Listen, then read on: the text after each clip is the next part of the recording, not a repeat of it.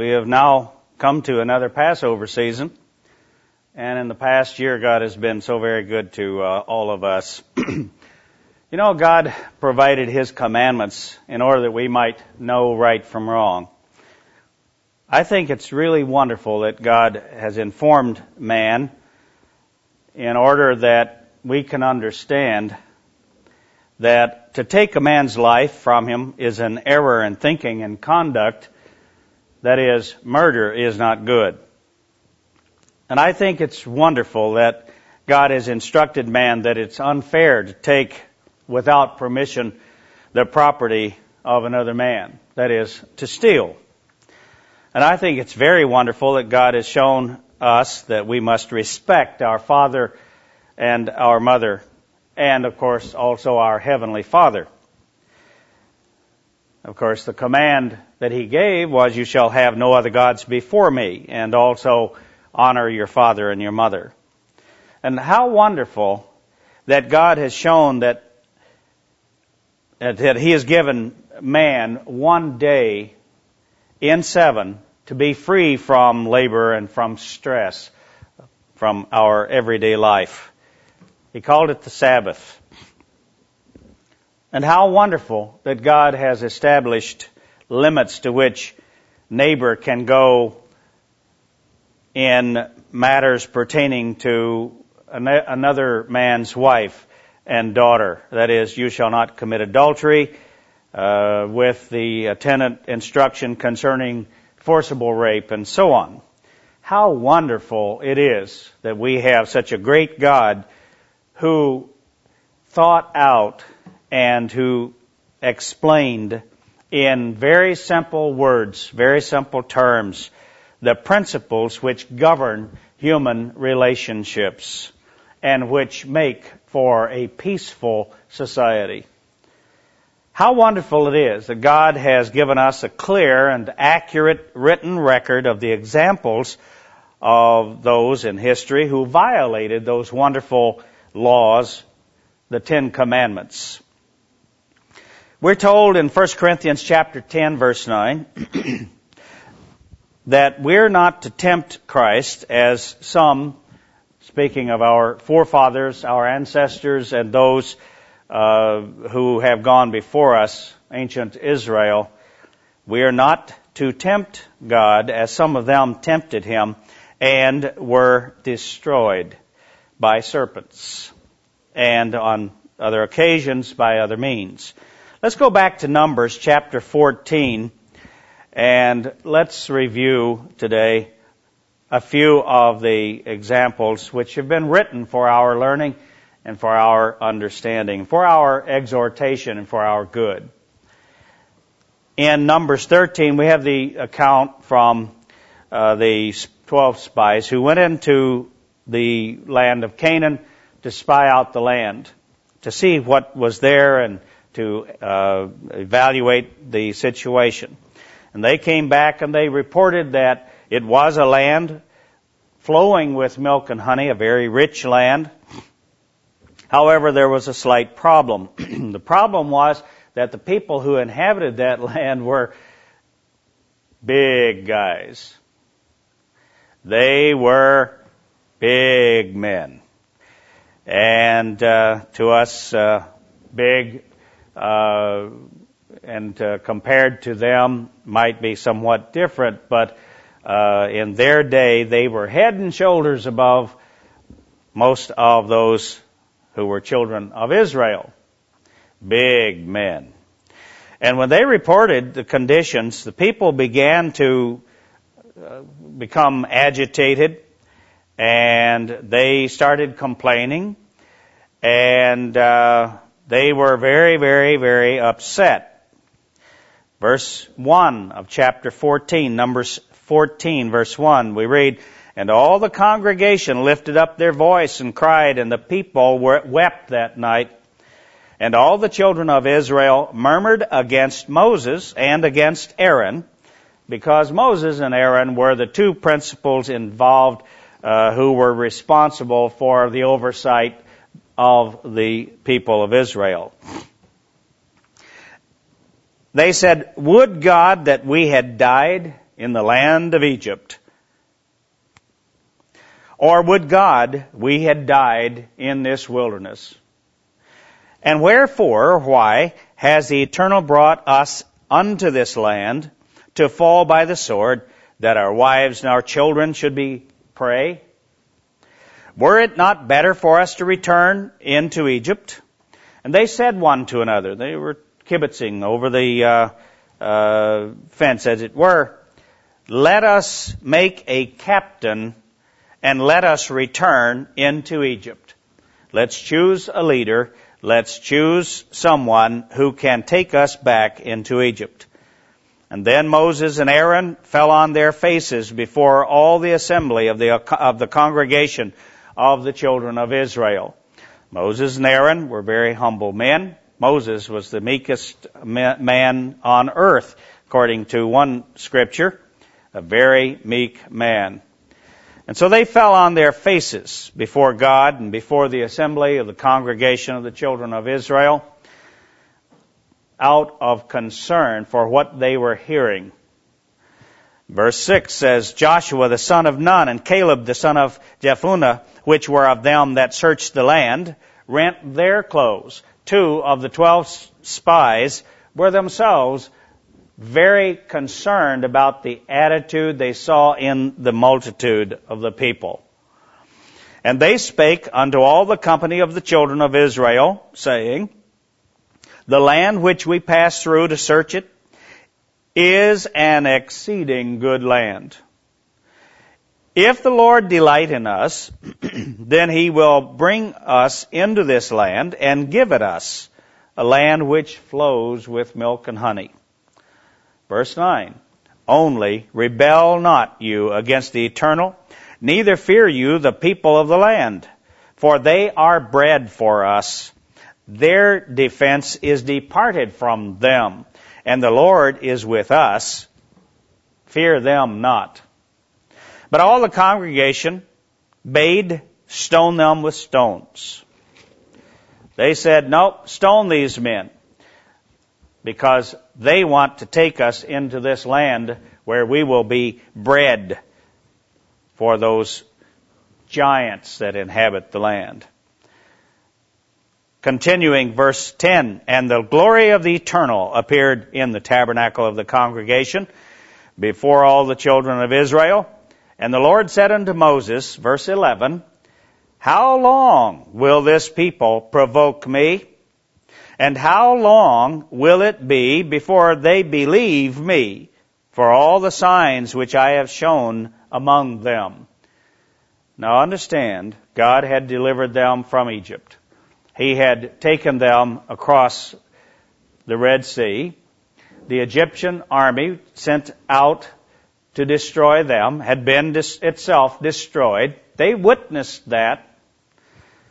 They saw the bodies of those who were destroyed and all the debris that floated up after that incident. They had also seen other miracles God had performed in giving them water, providing them with sweet water, good water, and other provisions that he had made for them.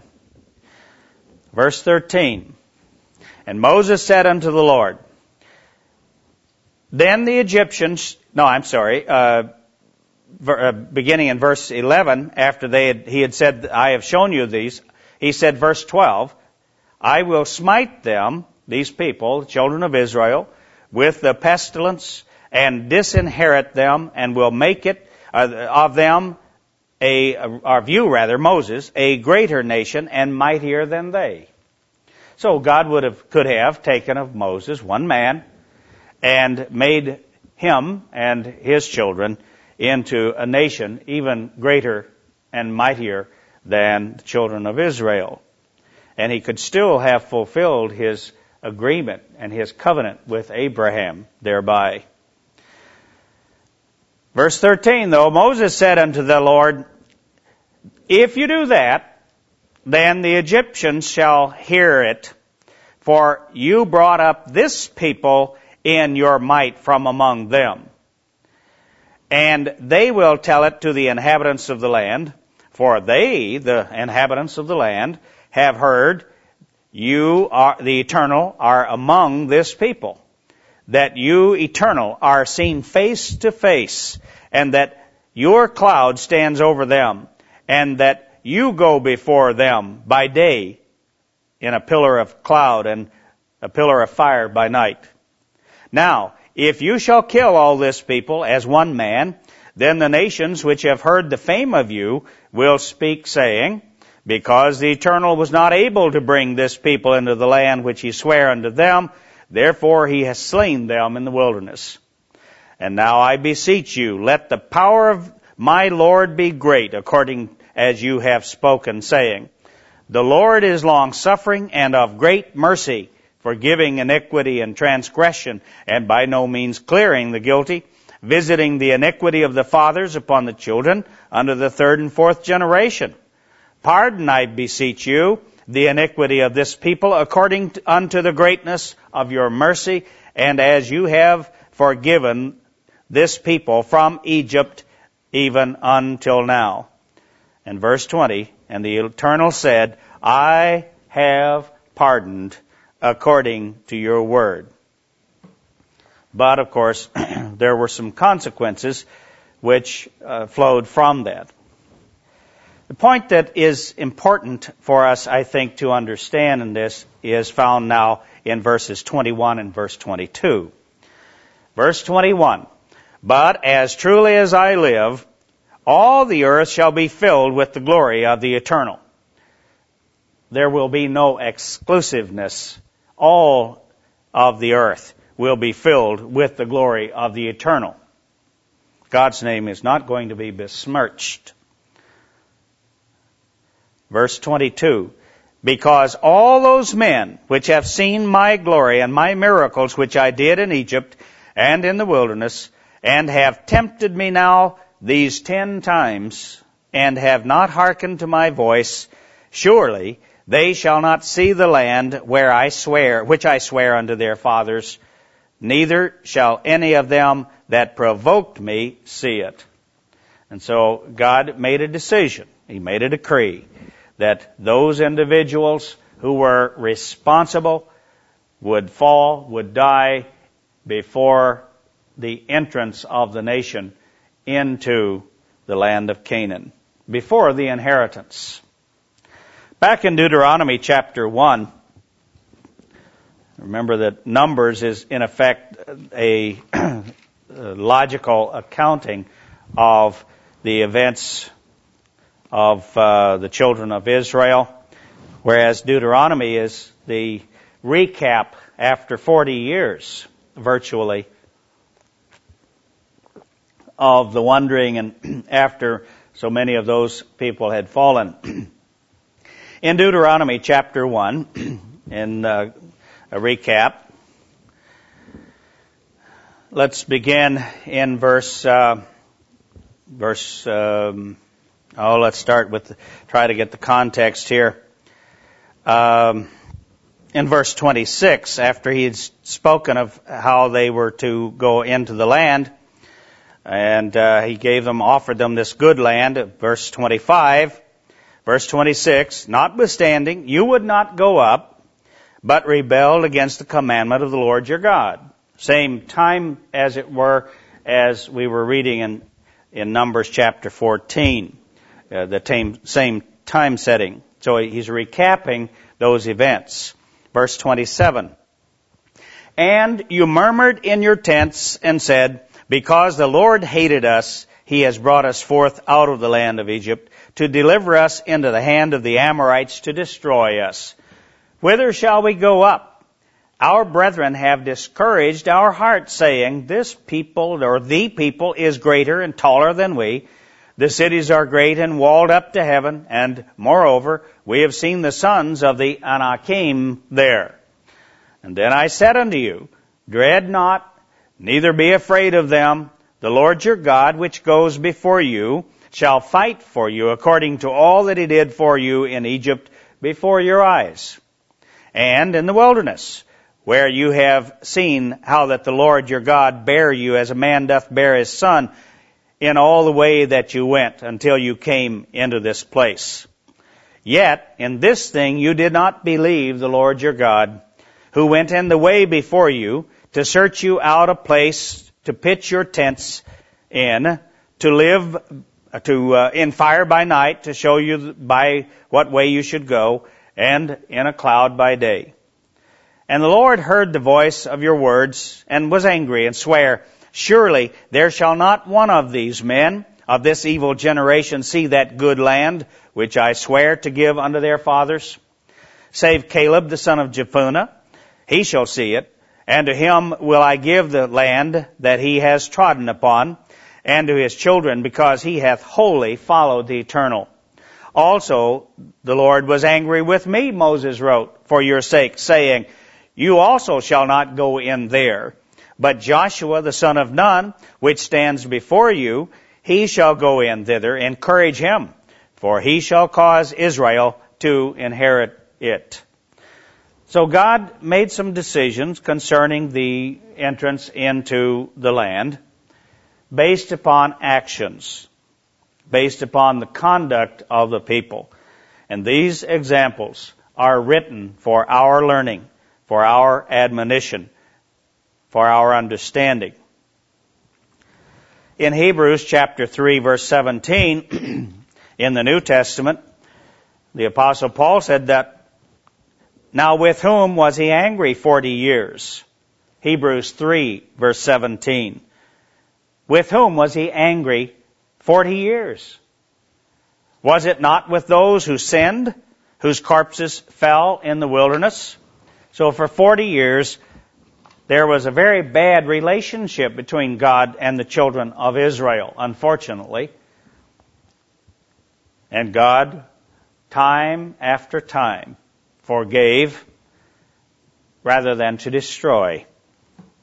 But these lessons are written for our learning, for our admonition, upon whom the ends of the earth or the world are come. Verse 18, Hebrews 3, verse 18. And to whom did he swear that they would not enter into his rest, but to those who did not obey? Those who did not obey did not enter into the rest. Again, in Hebrews chapter 3, verse 9, he said, your fathers tested me, tried me, and saw my works 40 years. Now, I've heard some state, quote, but the Old Testament examples are of people who did not have God's Spirit. They could not do any better because they did not have God's Spirit. And then they have gone on and said, but we have God's Spirit. We are begotten of God, or born again, as some believe, as if by virtue of the begettal and having the Spirit of God, we automatically would not do what our forefathers did. But let's take a look at church history and let's understand if this is true. In 1 Corinthians, the Apostle Paul, dealing with the church at Corinth, starts out trying to be, and being actually, very understanding and patient and considerate of the brethren and that church, that congregation, as he introduces the letter. He speaks of himself as called to be an apostle of Jesus Christ through the will of God, and to the church of God which is at Corinth, to them that are sanctified or set apart for holy use in Christ Jesus, called to be saints, with all that in every place call upon the name of Jesus Christ our Lord, both theirs and ours, their Lord, their Savior, and ours, along with all who in every place call upon the name of Jesus Christ. You know, the Apostle Paul was not an exclusionist. The Apostle Paul was inclusive. The Apostle Paul was not excluding individuals in other places who called upon the name of Jesus Christ, their Lord and ours. He said, I thank God always on your behalf for the grace of God which is given to you by Jesus Christ, that in everything you are enriched by Him, in all utterance, that in all knowledge, even as the testimony of Christ was confirmed in you, so that you come behind in no gift, waiting for the coming of our Lord Jesus Christ. Now the Apostle Paul is introducing the letter to this church this way because, again, there is a natural inclination either of feeling superior or inferior. In this particular case, he is trying to elevate them in their thinking and help them to understand they were not inferior in as far as Christ and the gospel is concerned. He was an apostle, as was Peter and James and John and all the others. But he did have a problem, and let's pick it up in verse 10. Now I beseech you, brethren, by the name of our Lord Jesus Christ, that you all speak the same thing, and that there be no divisions among you, but that you be perfectly joined together in the same mind and in the same judgment. For it has been declared to me concerning you, my brethren, by those of Chloe's household, that there are contentions among you. Now, I say this, that each of you says, I am of Paul, or I am of Apollos, or I am of Cephas, or I am of Christ. Is Christ divided? Was Paul crucified for you, or were you baptized in the name of Paul? Obviously not. Verse 14, I thank God that I baptized none of you except Crispus and Gaius, lest anyone should say that I had baptized in my own name.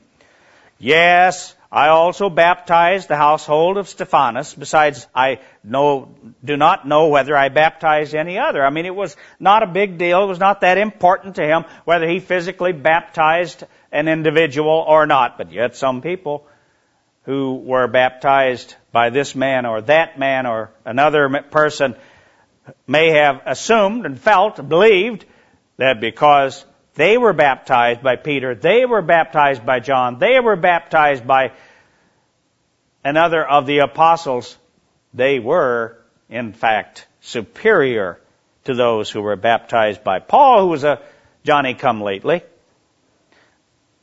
Some may have felt superior because they had been baptized by the apostle Paul, as opposed to one of the other apostles or one of the other ministers at Corinth, but not so in God's sight. And Paul also felt the same way. Verse 17, for Christ did not send me to baptize, that is, to physically immerse people, but to preach the gospel, not with the wisdom of words, lest the cross of Christ should be made of no effect. The message and the suffering of Christ would be of no effect. For the message of the cross, or the message of the death of Christ, His sacrifice for us, is foolishness to those who are perishing, but to us who are being saved, it is the power of God. By the way, I'm reading from the New King James Version here, rather than the King James Version, and it's valid. It is properly rendered.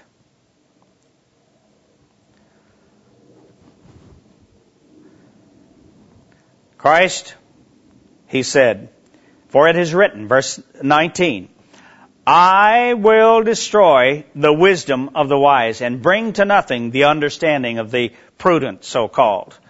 I added the word so-called, or the expression. Verse 20, where is the wise? Where is the scribe? Where is the disputer of this age?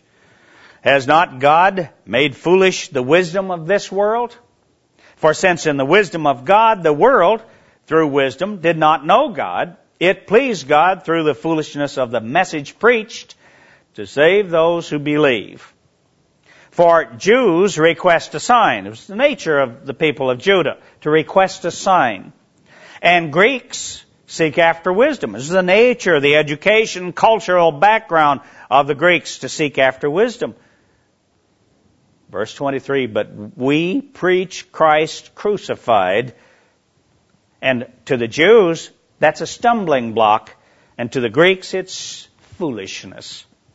But to those who are called, both Jews and Greeks, Christ, the power of God and the wisdom of God. They understand. They see Christ as the power of God, and they see Him and His message as the wisdom of God. Because the foolishness of God is wiser than men, and the weakness of God is stronger than men. For you see your calling, brethren, that not many wise according to the flesh, not many mighty, not many noble are called, but God has chosen the foolish things of the world to put to shame the wise. And God has chosen the weak things of the world, and the things which are despised God has chosen, and the things which are not to bring to nothing the things that are, that no flesh should glory in His presence. But of Him you are in Christ Jesus, who became for us a wisdom from God, and righteousness, and sanctification, and redemption. That is, as it is written, he who glories, let him glory in the eternal. You know, today the Church of God is smitten with division and dissension like perhaps never since the early apostolic age ended. Nothing new. You know, at the end of His ministry, Jesus saw carnality in His disciples. As He was approaching Jerusalem near the end of His life, the disciples were arguing, they were disputing among themselves who would be the greatest, who was the greatest, and they were jockeying for position. Of course, they had not yet received the Holy Spirit as a begettal. Yes, that is true. But they had God's Spirit with them, and they had the Savior, they had the example, they had the words of Jesus Christ for 3.5 years, almost night and day with Him. And yet, they exemplified extreme carnality. In John 13:35, Jesus felt compelled to tell them, by this, all will know that you are my disciples, if you have love one for another. And the reason He said that is because they didn't. Some of them didn't like each other, apparently. I kind of think that is true today of the disciples of Christ and of individuals and of leaders here and there in the Church of God. Individuals who undoubtedly have received the Spirit of God, the begettal of God. And we don't all like each other. John 17, verse 23. Christ said to the Father in His prayer, His objective is I in them and you in me, that they may be made perfect in one, and that the world may know that you have sent me and have loved them as you have loved me.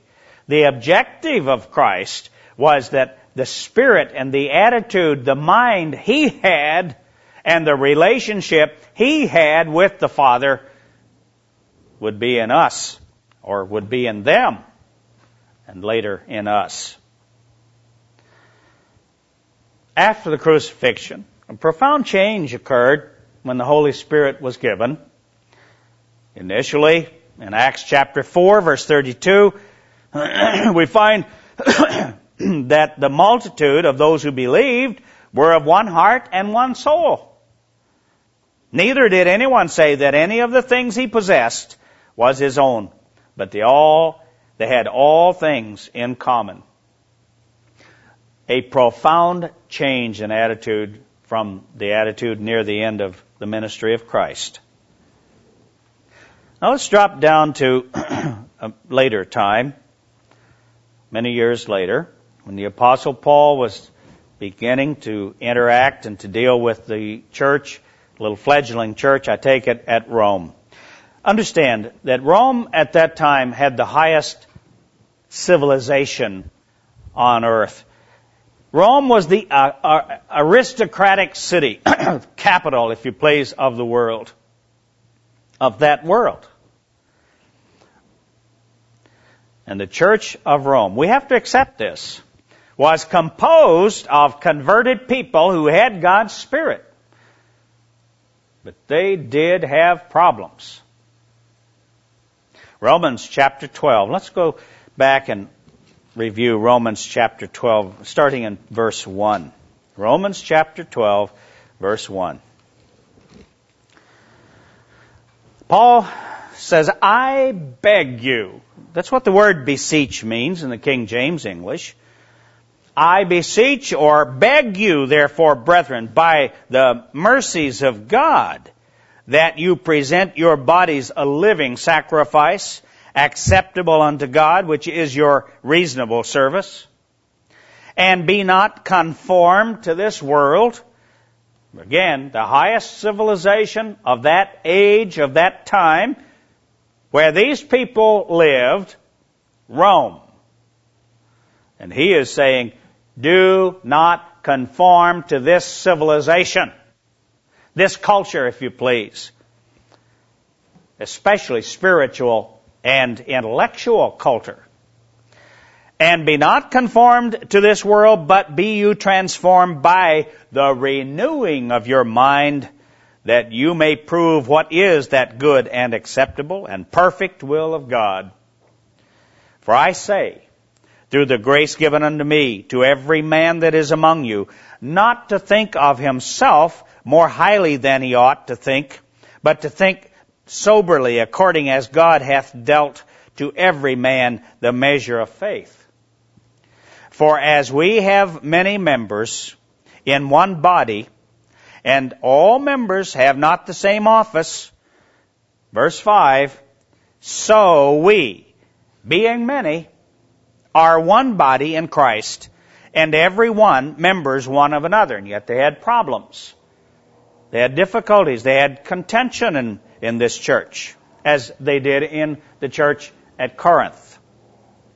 Verse 6, having then gifts differing according to the grace that is given to us, whether prophecy, let us prophesy according to the proportion of faith, or ministry, let us wait on our ministering, or he that teaches on teaching, or he that exhorts on exhortation, he that gives, let him do it with simplicity, he that rules with diligence, he that shows mercy with cheerfulness.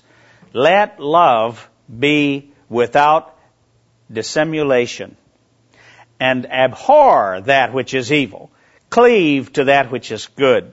Be kindly affectioned one to another, with brotherly love, in honor preferring one another. Not slothful in business, fervent in spirit, serving the Lord. Rejoicing in hope, patient in tribulation, continuing instant in prayer, distributing to the necessity of saints, given to hospitality.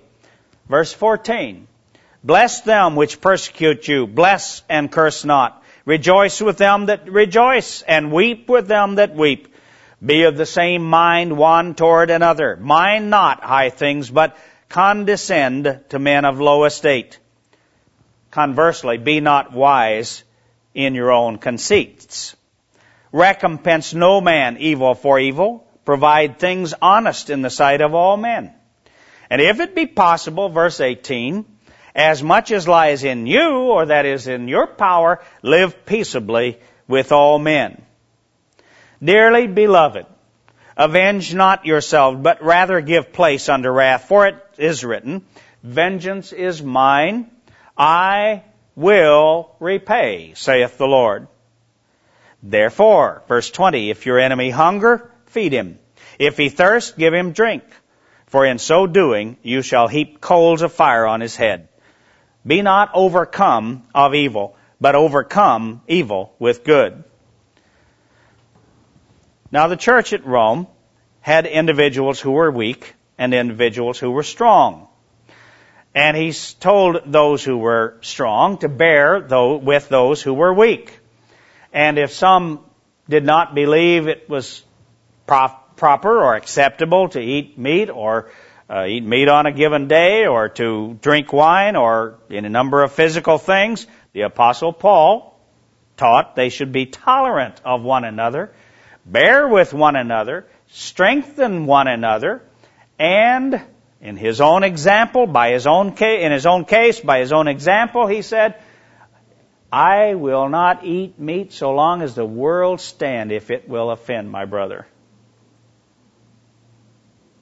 Now, obviously, if he was not in the presence of that brother, if he was in another community, another area, the Apostle Paul, I am sure, ate meat. But what he is saying is, right in front of that man, I won't do that.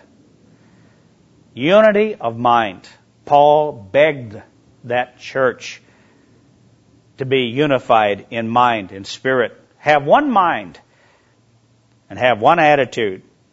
In Romans chapter 15, verse 5, in concluding this letter, he said, Now may the God of patience and comfort grant you to be like-minded toward one another according to Jesus Christ.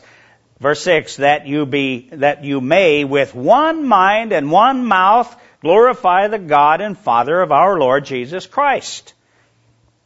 In chapter 16, verse 17, he concluding, Now I urge you, brethren, note those who cause divisions and offenses contrary to the doctrine which you have learned, and avoid them. It's understood that there are some who will cause divisions and offenses. And it is also imperative and understood, I think, that if offense and if division is being stirred up by one individual in a group or in the church, others are wise and are counseled by the Apostle Paul and by us to avoid them. In some cases, we have no alternative but to take note of them officially as a church, to mark them because of the division which they are causing. And so the highest civilization, culture at that time, Rome, had some problems within the church, some division, some difficulties, as did the church at Corinth. At Corinth, there was a picking and choosing among the brethren of ones they wished to champion and follow.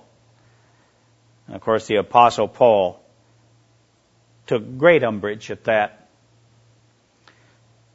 Even if they chose him, he objected to that. In 2 Corinthians chapter 13, in his second letter to the church at Corinth later, the Apostle Paul, in 2 Corinthians chapter 13, verse 11, says, Finally, brethren, farewell, become complete, be of good courage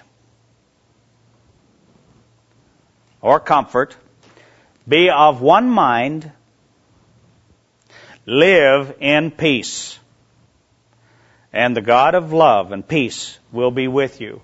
This is after his second letter to them, which was a corrective letter. The Apostle Paul loved these people. He worked with these people day and night. The Apostle Paul served and worked for them. And yet, they had problems. The church had problems in the days of the apostles, the apostolic age. And it seems as the church grew and spread into other areas outside of Jerusalem, and as time went on, and hopes were deferred or delayed, fulfillment of hopes was deferred, then more and more of the human problems, the carnal problems, began to crop up.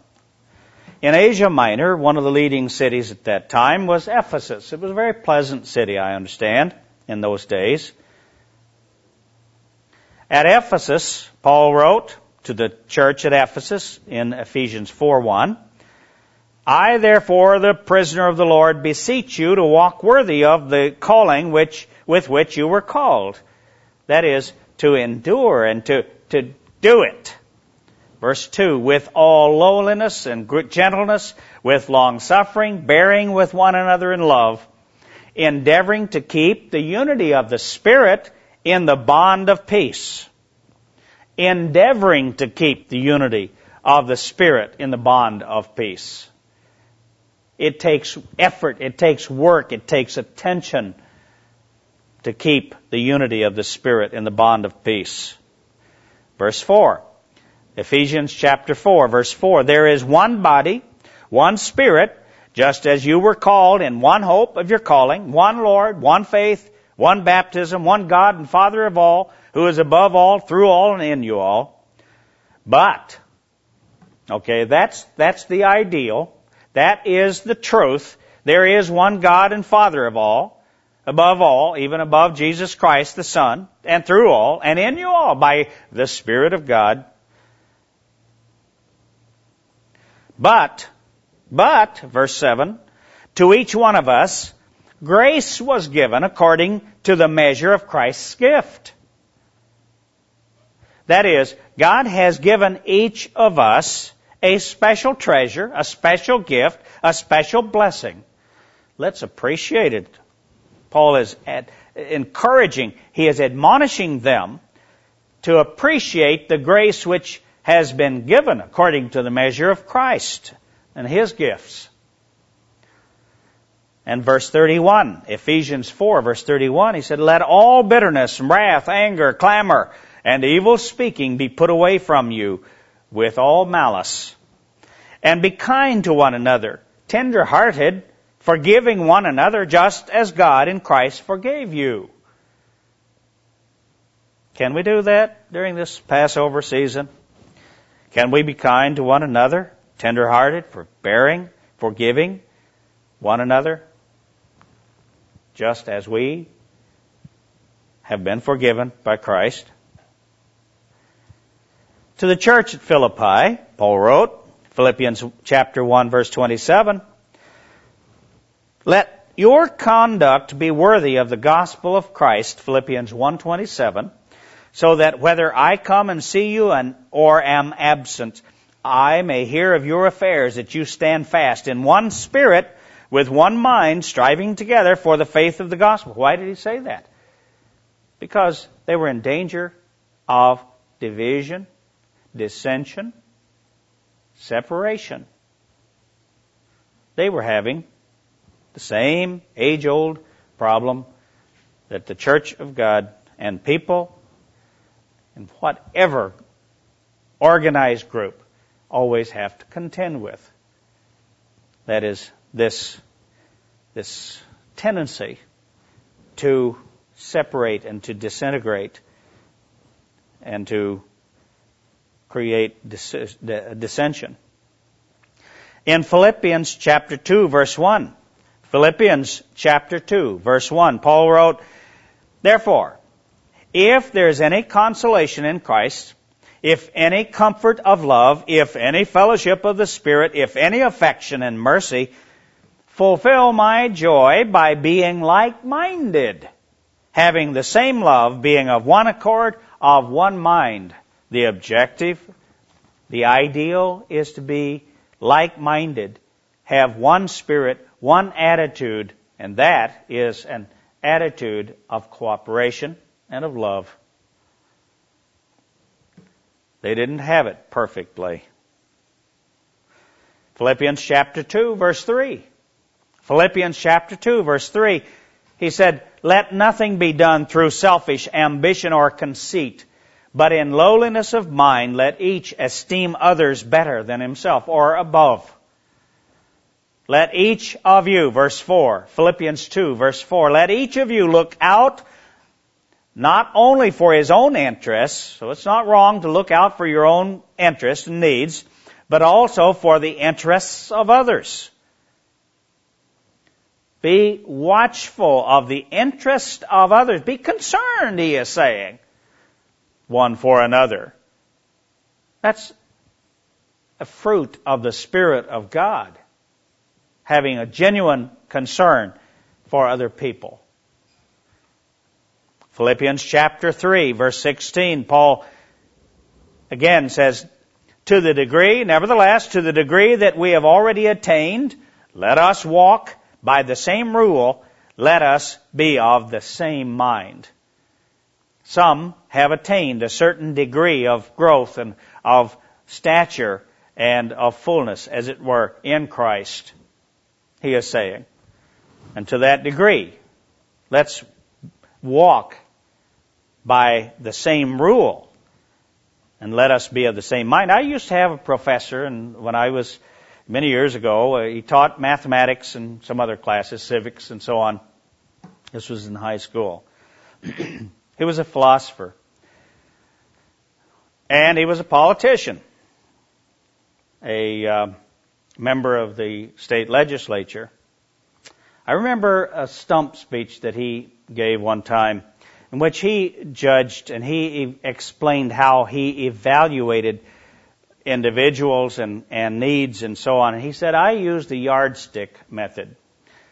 And then he explained how he would compare, and if a situation was just so big, then the need could not be so great. I mean, if the situation or the need was small, well then the help and the support should be proportionate to the need.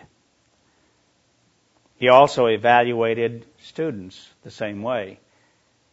To some degree, he gave credit to students of lesser ability if they put forth more effort.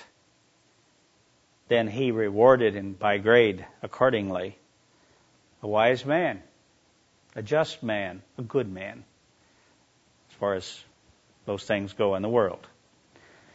To Thessalonica, the church at Thessalonica, Paul wrote in 1 Thessalonians chapter 5, verse 13, that we are to esteem very highly and love those who are serving in the work for their work's sake.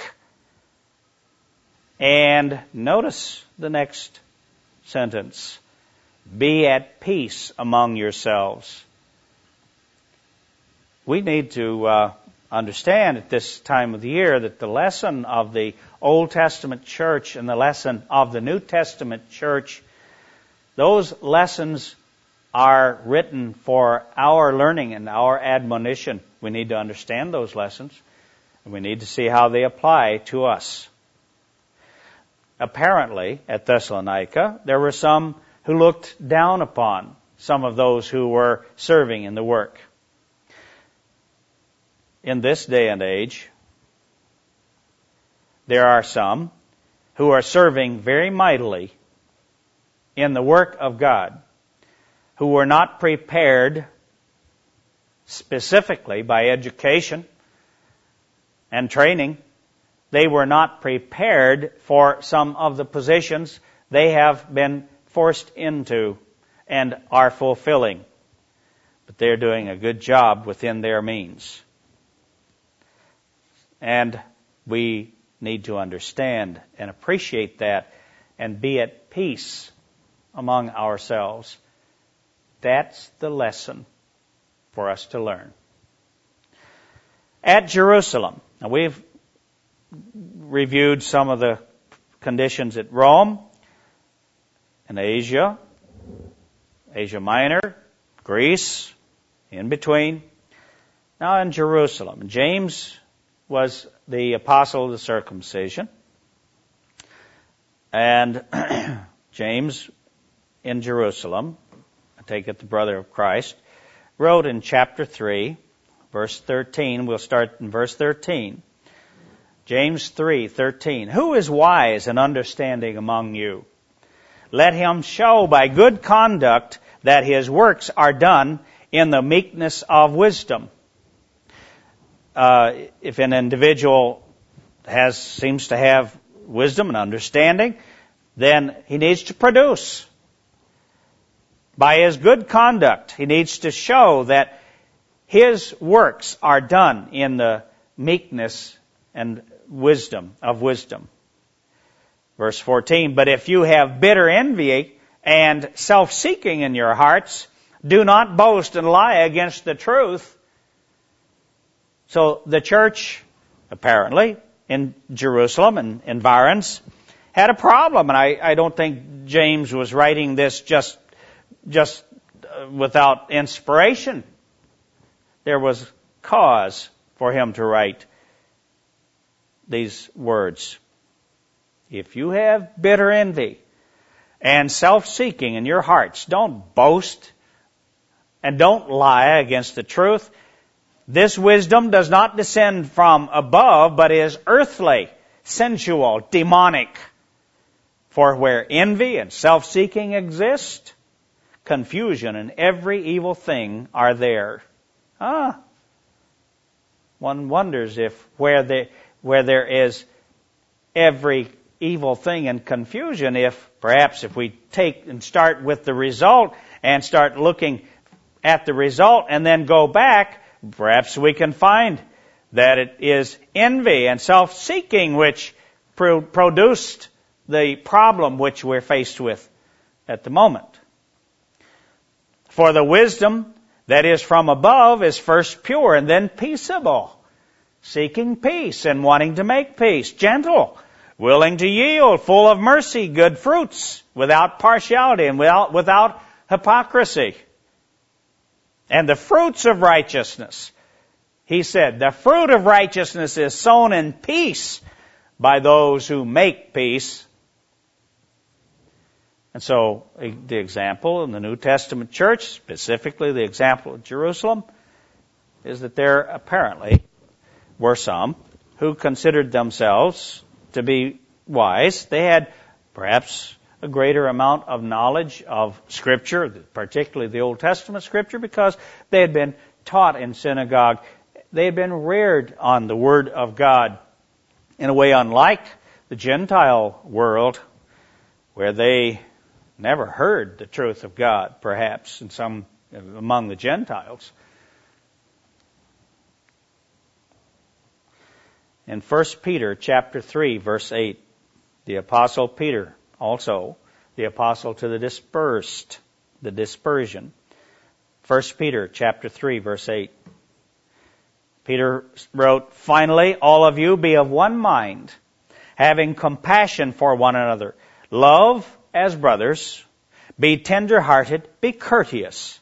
So I take it that there was some kind of a problem with individuals lacking compassion for one another, lacking love as brothers, lacking the care and concern that they should have, lacking courtesy. Verse 9, not returning evil for evil. Wow. Or reviling for reviling, but on the contrary, blessing.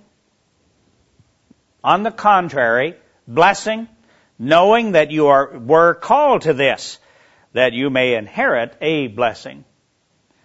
So when someone says something evil, someone reviles you or another person, then we need to reciprocate with a blessing. 1 Corinthians chapter 11, verse 18. Paul wrote, for first of all, when you come together as a church, I hear that there are divisions among you, and in part I believe it. At Passover, at Corinth, there were problems with individuals getting drunk. There were problems with individuals not sharing. And so Paul had to write to them that there were divisions. And he knew it. In 1 Corinthians chapter 12, verse 25, he said, he is writing that there be no schism in the body, no split in the body, but that the members should have the same care one for another. A genuine love and concern for one another. Now, among believers, there are differences of opinions. And there always have been and always will be. In the days of Christ, there were those who, among the people, believed that He was the Messiah, and then there were others who believed that He was a prophet, and there were some who believed He was a good man, but there were others who thought He was a demon. There was division among the people. John chapter 7, verse 43 says.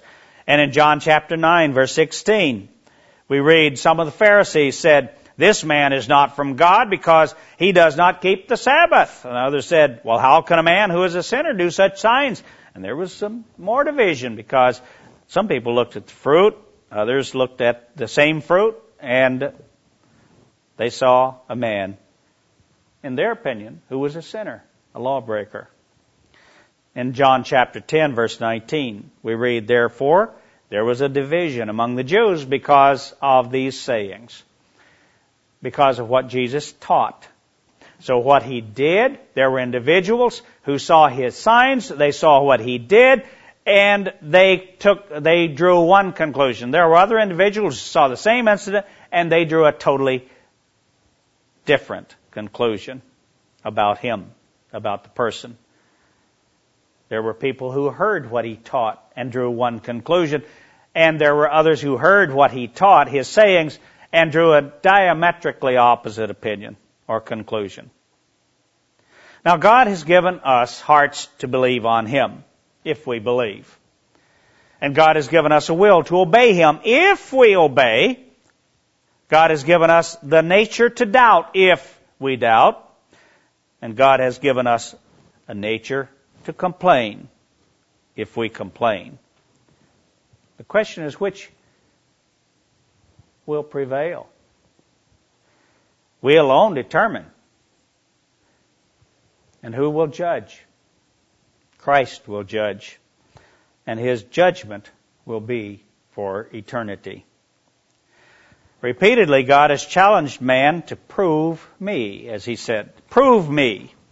Too many have misunderstood God's statement, prove me, to mean test me.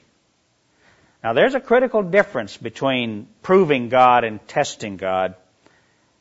Between proving God by stepping out in obedience and trusting in Him, and by testing Him and His patience and His mercy by disobedience. And the difference, of course, essentially starts in the attitude. The lessons of Israel are recorded for our learning and our admonition. We must heed them. What a wonderful God to give us examples to which we can look, by which we can draw conclusions which will help guide our lives so that we don't have to make all of the mistakes made by our forefathers and by men during the period of the Old Testament church or in the early apostolic days. We need to heed those lessons and learn from them. Jesus knew those lessons. He was taught those lessons from infancy. And by the Spirit of God, He recalled those lessons and internalized them and taught them and set an example by following them. He also promised to help us through the Holy Spirit to follow in His steps and also to demonstrate that we learned by the examples, by the mistakes of others. And, of course, we can have the benefit if we do. David said in Psalm 133, verse 1, you know, how good and how pleasant it is for brethren to dwell together in unity. How? When? Why? Well, only by the Spirit of God can we dwell together in unity. And only by the Spirit of Christ motivating us, as prophesied by the prophet Jeremiah. Chapter 32, verse 39. Jeremiah said He was going to give us one heart. He said, I will give them one heart and one way, that they may fear me forever, for the good of them and their children after them. It is for our good and for the good of our children that we learn really learn and internalize the lessons which were written for our learning and our admonition. In John 13, verse 34, Jesus said, "A new commandment I give to you, that you love one another." That's new? After 3,000 years or more, after 4,000 years almost of man's history, a new commandment to love? "A new commandment I give you, that you love one another as I have loved you, that you also love one another." How wonderful that God has given us written lessons to guide our lives. Isn't that wonderful? Isn't it wonderful that God has given us all of those examples so that we do not have to make all of those mistakes, that we don't have to go as our forefathers, as the children of Israel, when tested by the world in that day, in that situation, of course, at the Red Sea. When tested there, that we don't have to go through that experience and make that mistake, or the mistakes that they made 10 times over, testing God. What a wonderful God it is to have given us, by example, again and again and again, examples which virtually cover every situation which we may enter into, every problem we may have to face, every trial and every test, every situation. There are biblical examples. Individuals have faced those before. There is nothing new under the sun, as Solomon said. There is nothing new under the sun. All of the tests and all the trials and all the problems which you face and which I face day by day have been met before. They have been faced before by those who have gone before us. And that is why those lessons have been written, so that we don't have to make those mistakes. We don't have to learn by those examples or by those trials or make those mistakes and then have to suffer. I'm amazed at individuals who seem to find a need to repeat what their parents did, which brought so much anguish, heartache, and pain to their parents. I'm amazed. And yet, it is almost a rule that abused people are abusers of others. It's what they have seen, and as the old saying goes, monkey see, monkey do. As it's been done to me, I will do to others.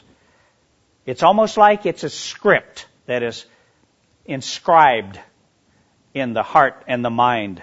And we have to overcome that. We have to change that script. We have to allow God to write a new script in our heart and in our minds. If our parents were alcoholic, or if our father was an abuser, if our father abused our mother, his wife, we ought to learn from that experience that that is a terrible way to live. It brings pain first to that mate, and secondly to all of those children. But no,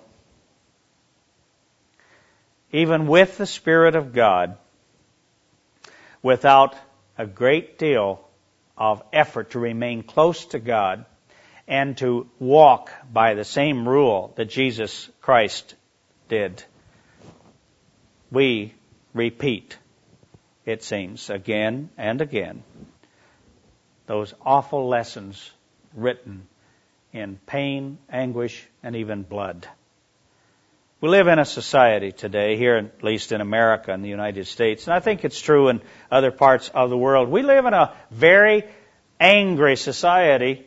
We live in a society where there's a great deal of violence, and some would have us legislate violence out of our society. Can't be done. It cannot be done. It cannot be legislated away. The law of God defines what is right and what is wrong. God gave us that as a blessing.